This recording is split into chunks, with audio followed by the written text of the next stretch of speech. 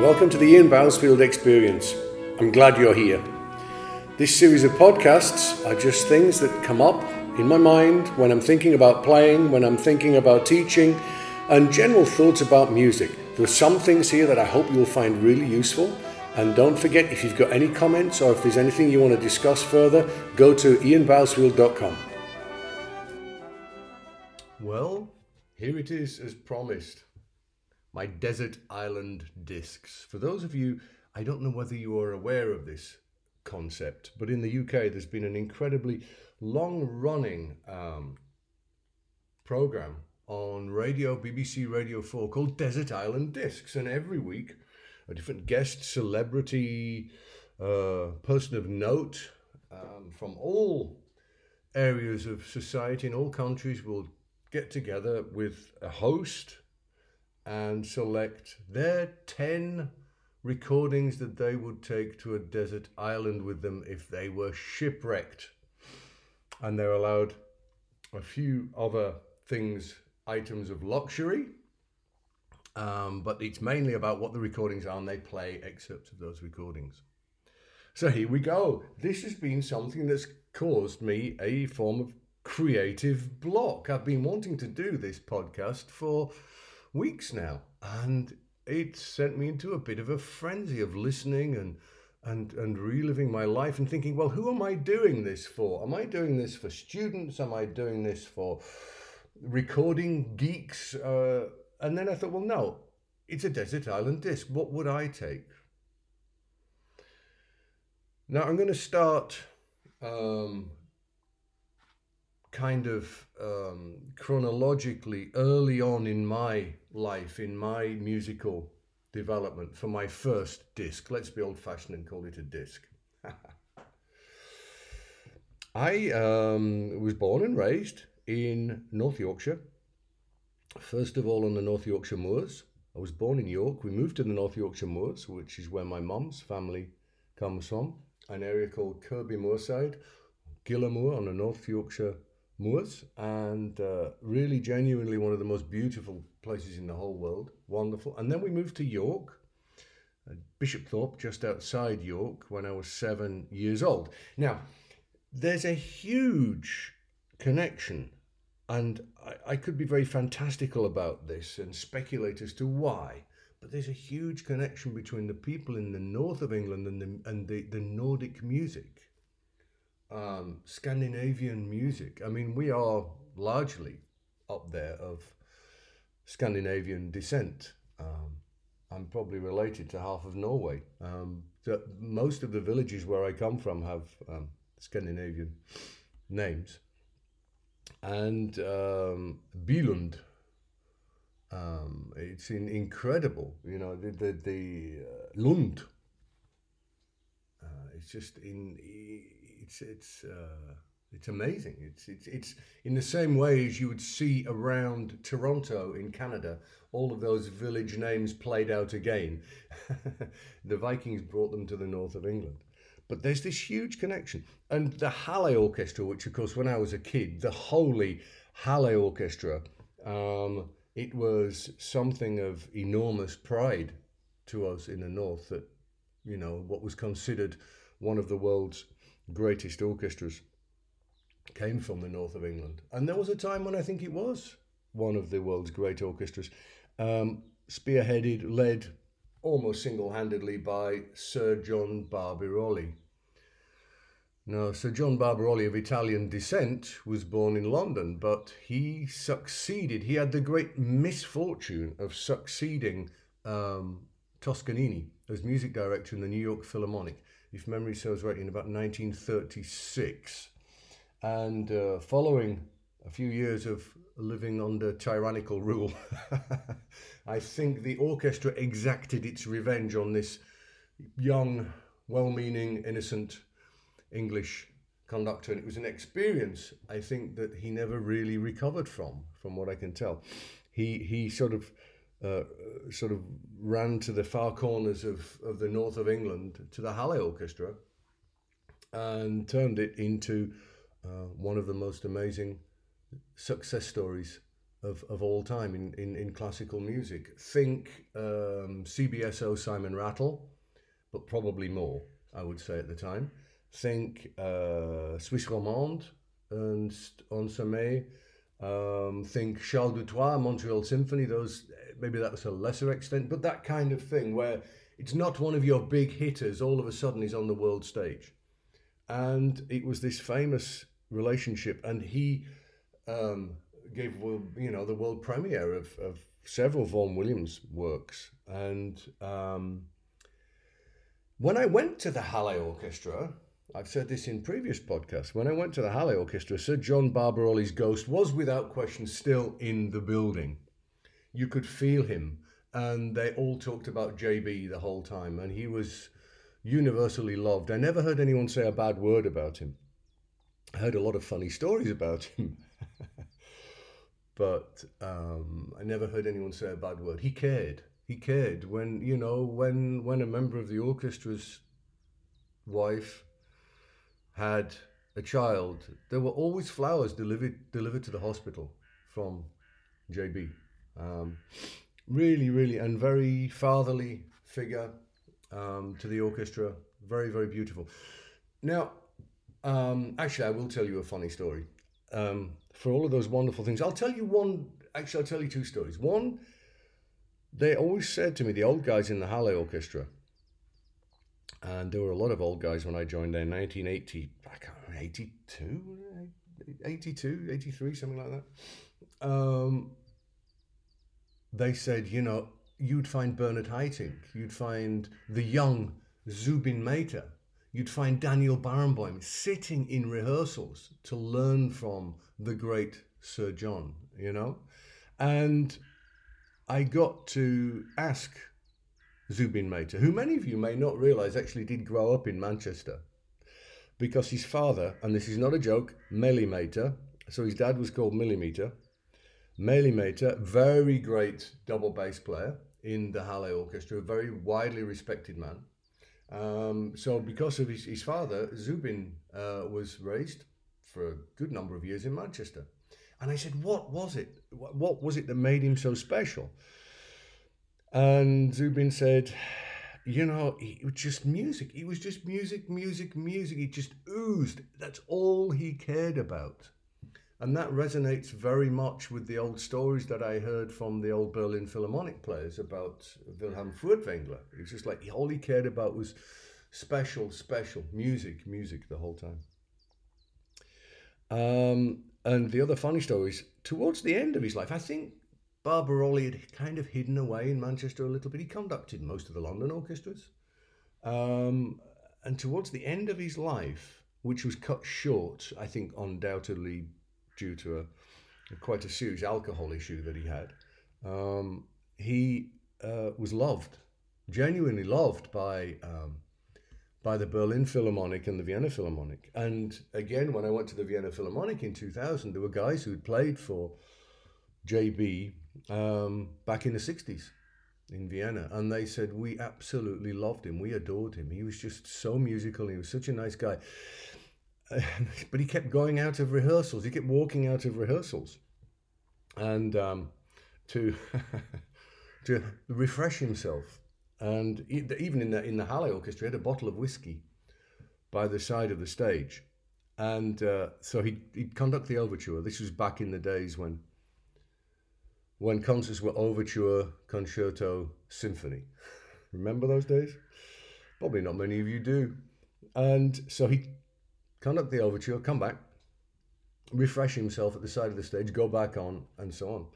And now the trombone section, back in those days, there wasn't that much money floating around in the post-war days. So the trombone section realised that there was a bottle of whiskey on the side of the stage. Very often it'd be, a Mozart overture, they weren't in, so they'd get there early, have a glass of whiskey, and then go on stage. And JB cottoned on to this. So he kept a piece of chalk in his pocket, in his tail's pocket, so he could mark where the whiskey bottle was.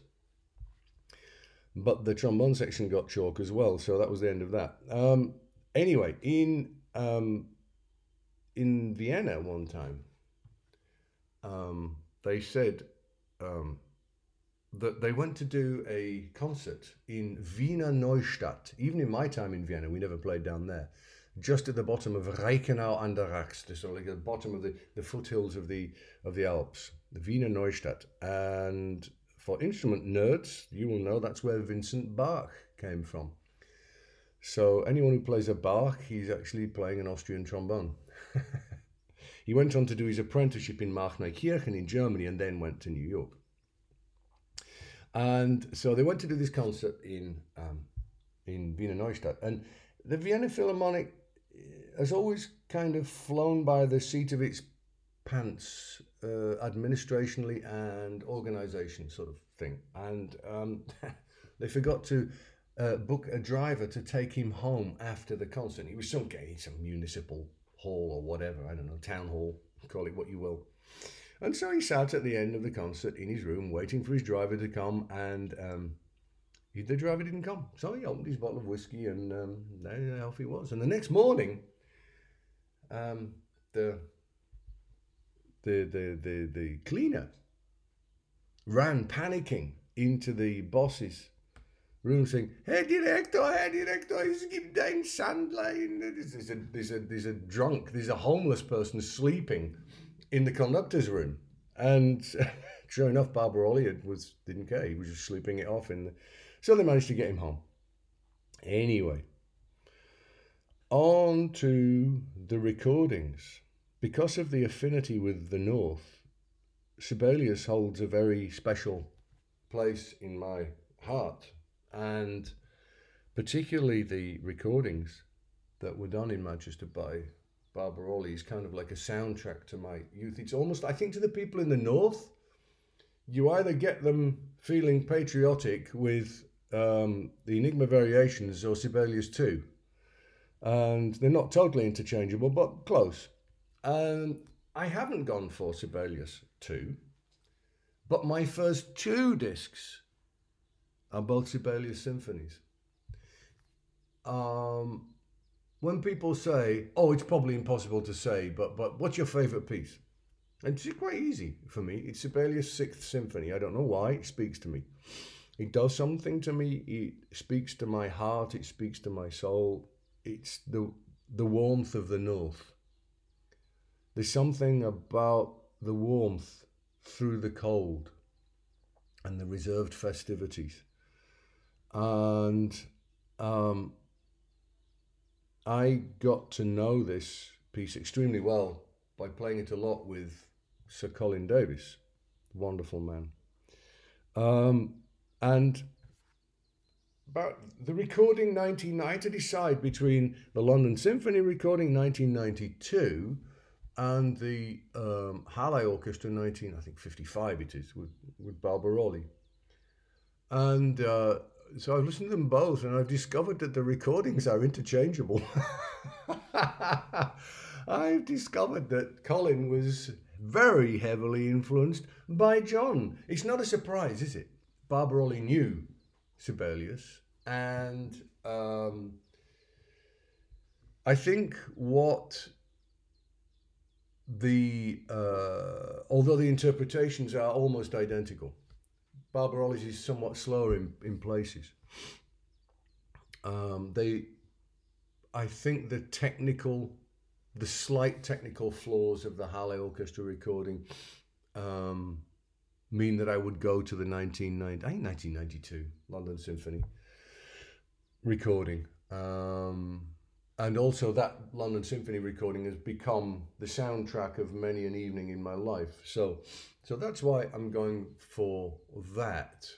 The second disc is with the Halle Orchestra, and it is Sibelius' 7th Symphony, 1966 recording, I think it is.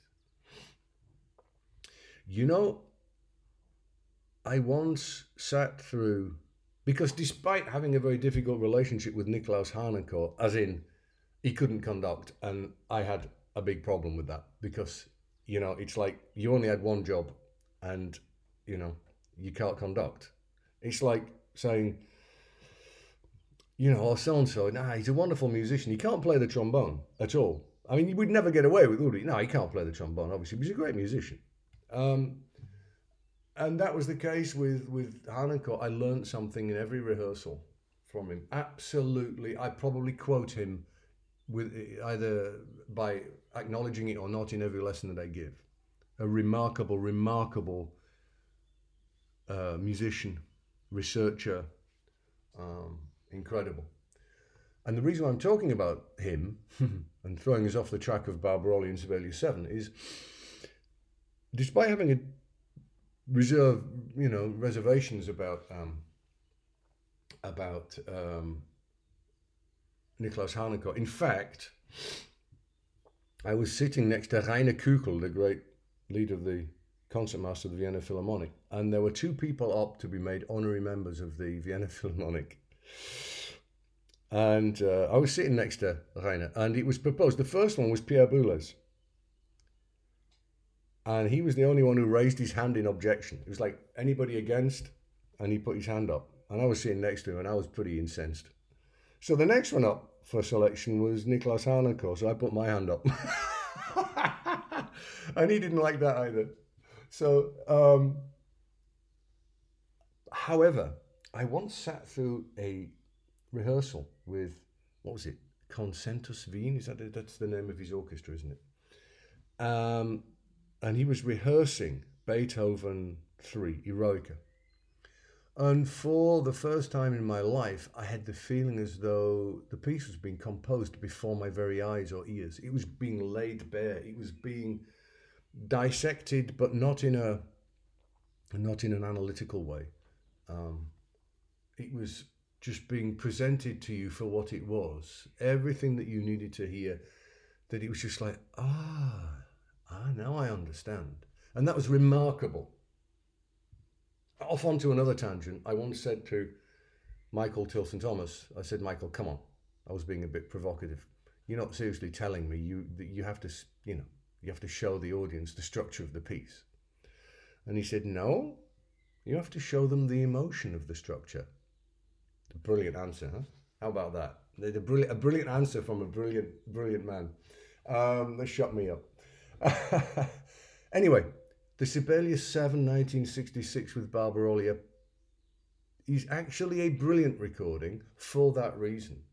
Back in those days, Sibelius 7 Symphony was not an old and worn out piece of music. It wasn't the comfy pair of slippers.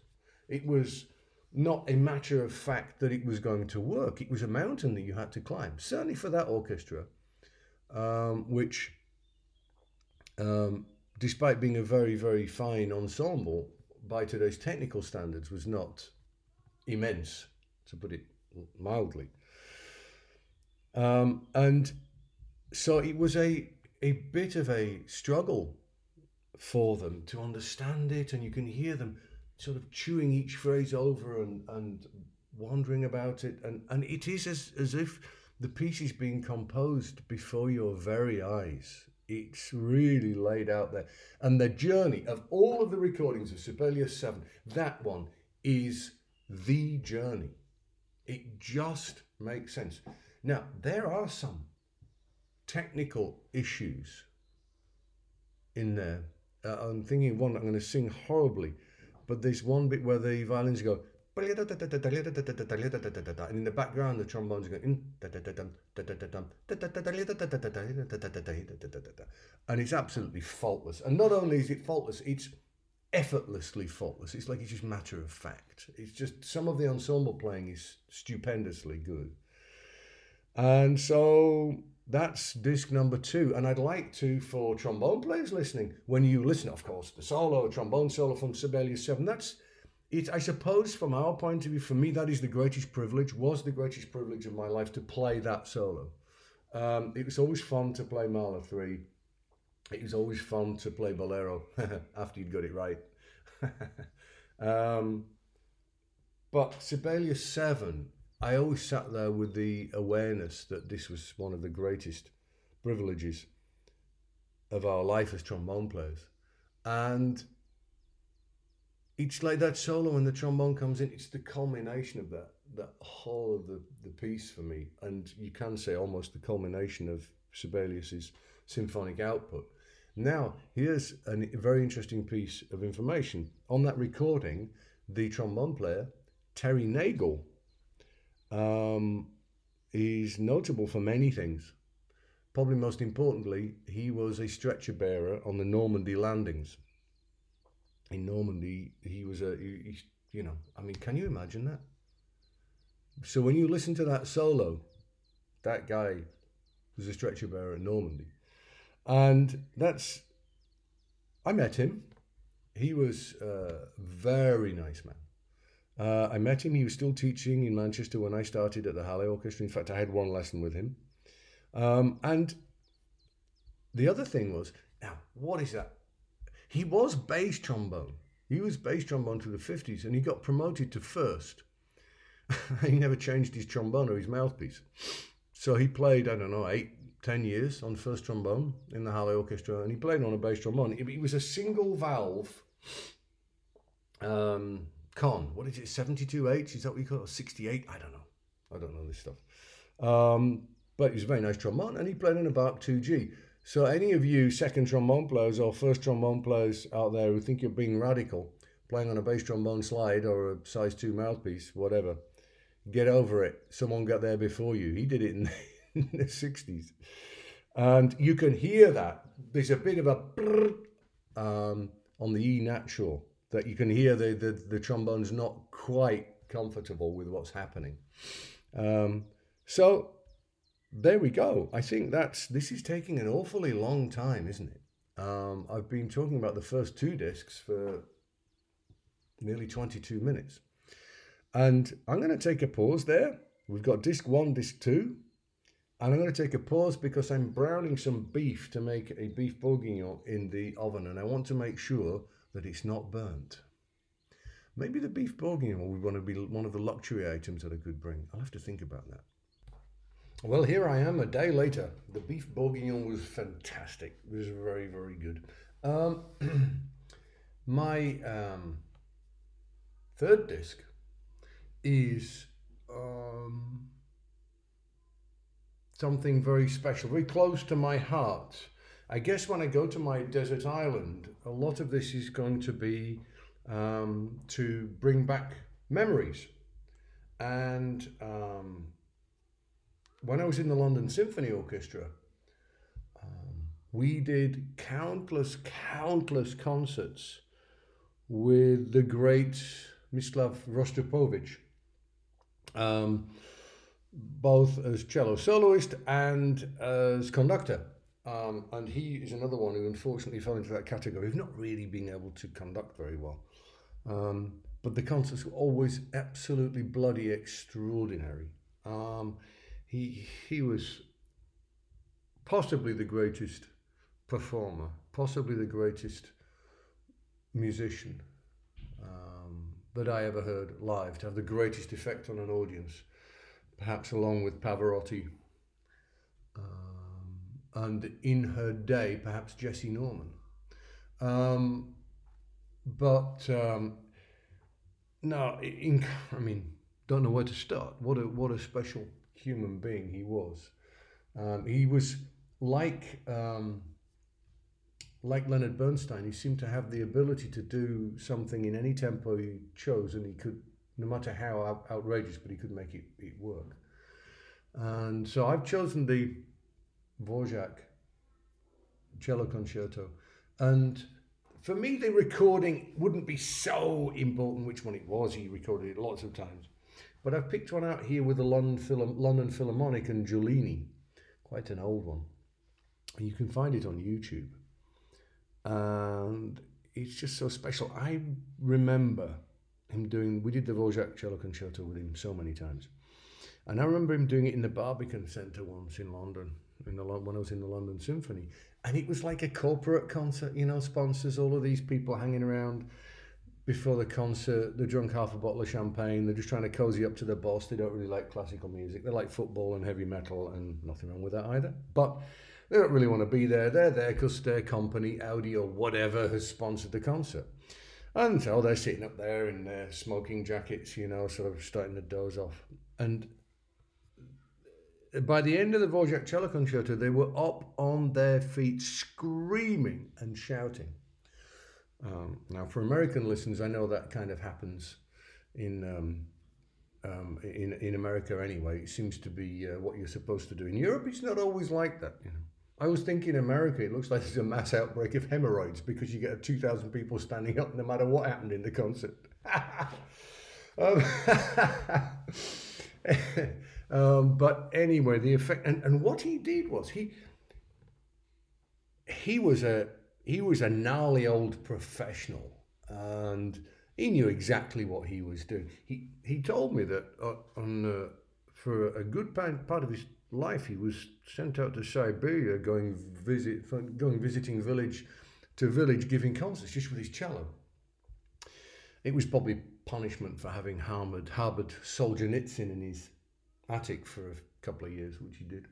And he said he had to go and play for people. Never mind, they hadn't heard a cello live. They didn't even know what one was. He'd never seen one. And so he said one time he was in like some Siberian whaling village, and he said he started playing, some stuff on some solo stuff for them.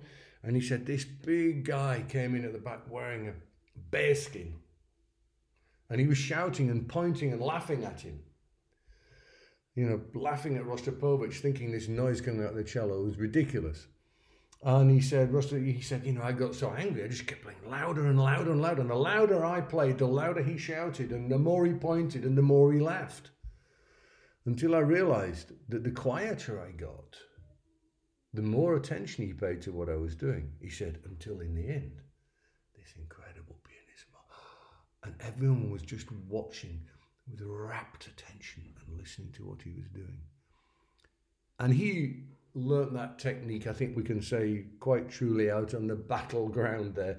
And he used that in concerts for the rest of his life. And you hear that very clearly at the end of this recording. And so when I'm on my desert island, I think that would be something that is really the ultimate, that would really warm my heart.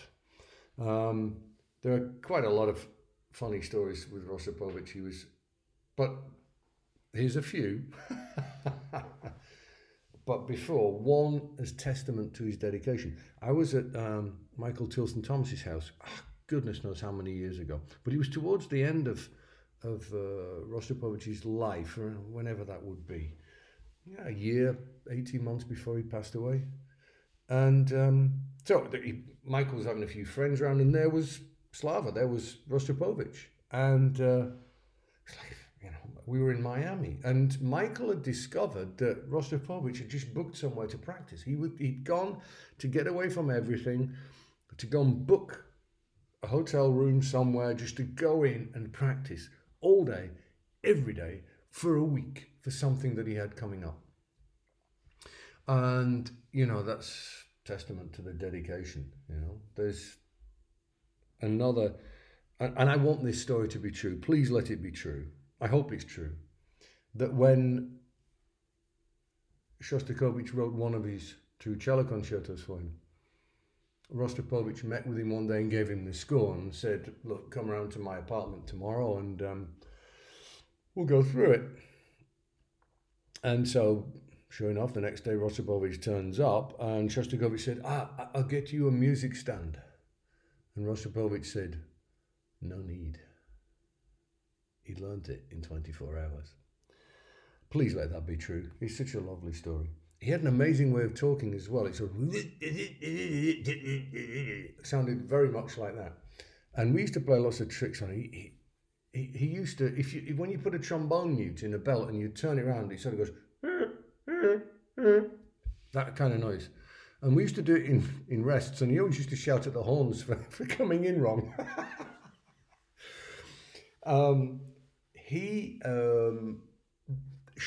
Alfred Schnittke, Symphony No. 6, Alfred Schnittke, incredible composer, and amazing to smell the lineage going back to Lyudov and Borodin and Kui. Incredible stuff. I think Rostropovich was going through a bad time with the National Symphony Orchestra in Washington when he was music director there.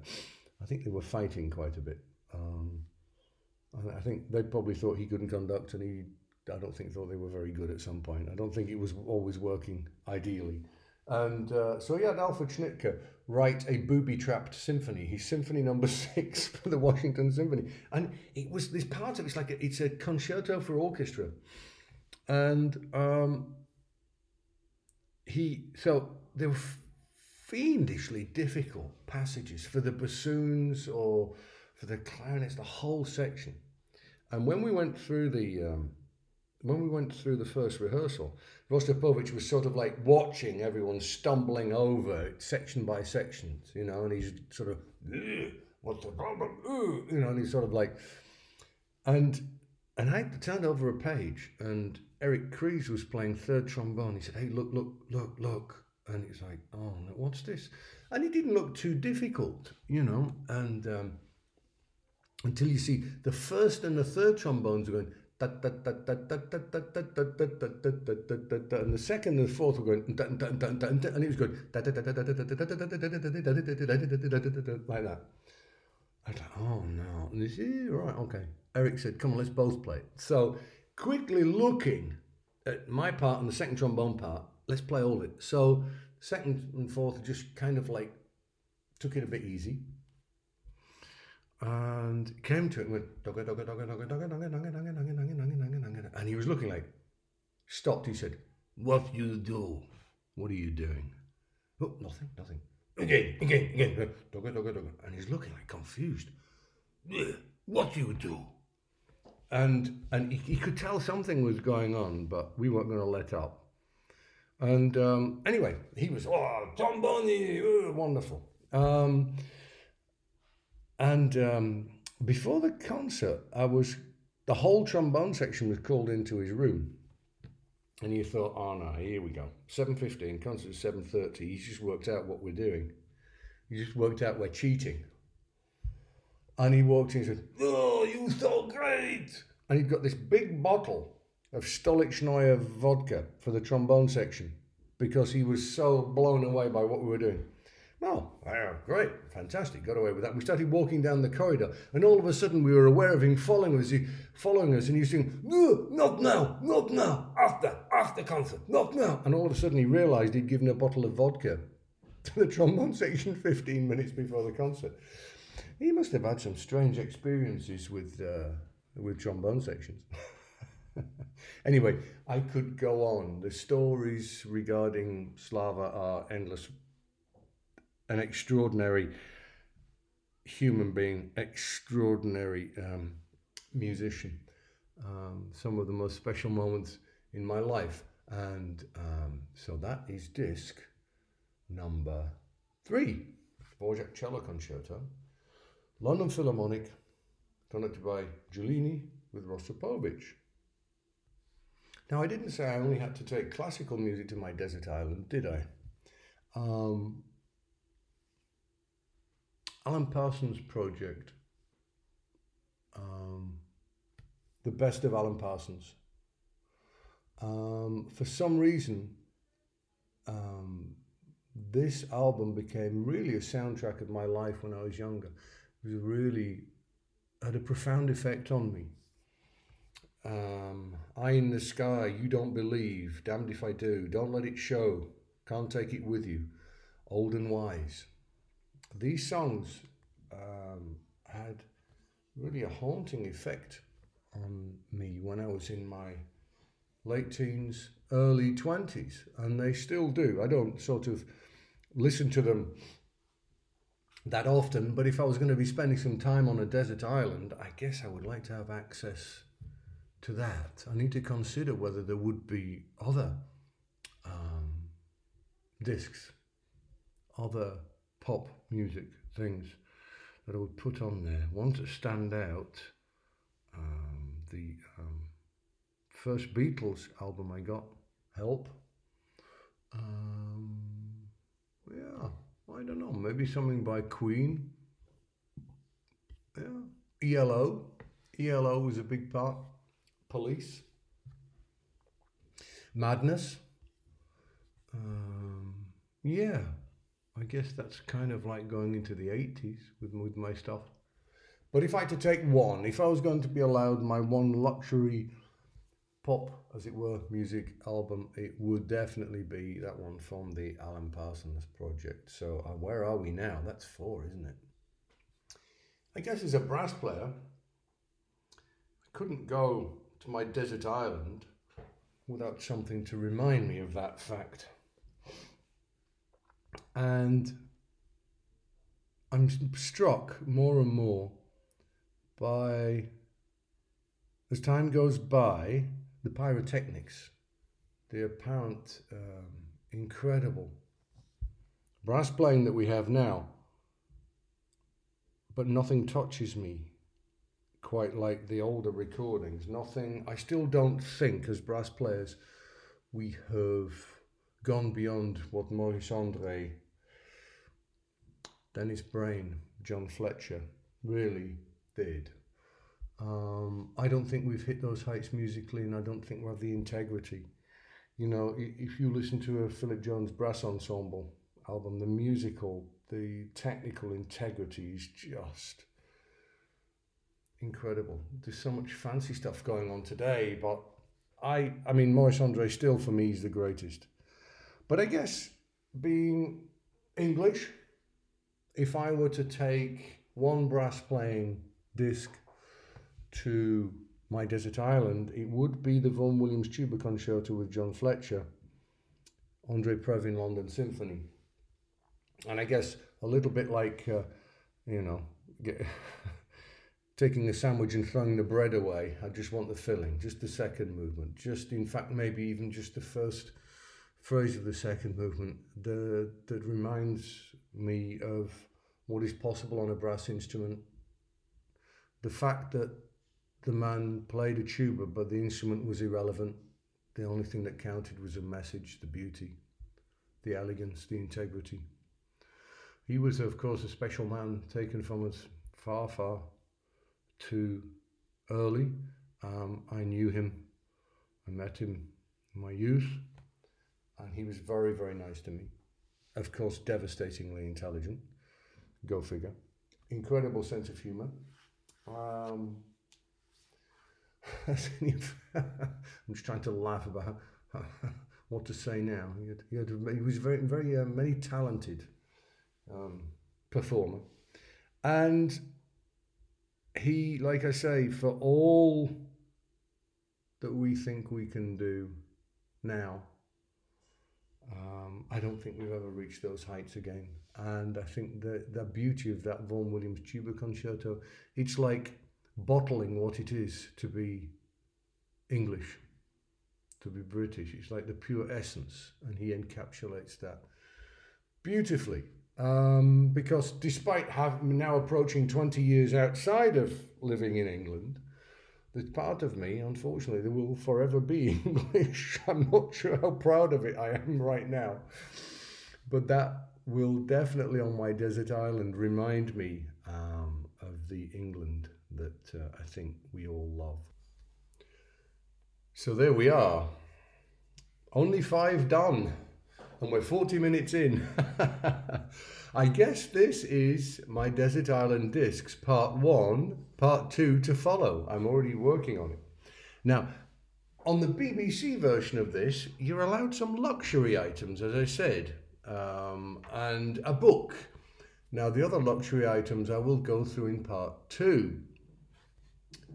But my book that I would take, and I don't think that you can, in fact, no, you won't be able to buy this. Here it is. It just happens to be almost permanently with me. It's going to surprise you. It's the Sainsbury's Book of Wine from 1987, written by Oz Clarke. Now, for those of you not in the UK, Sainsbury's is a supermarket chain in the UK, and in the 1980s, just as I was starting to get into drinking wine, they engaged a former singer, actor, turned wine taster, Oz Clarke, brilliant man, one of Oz, to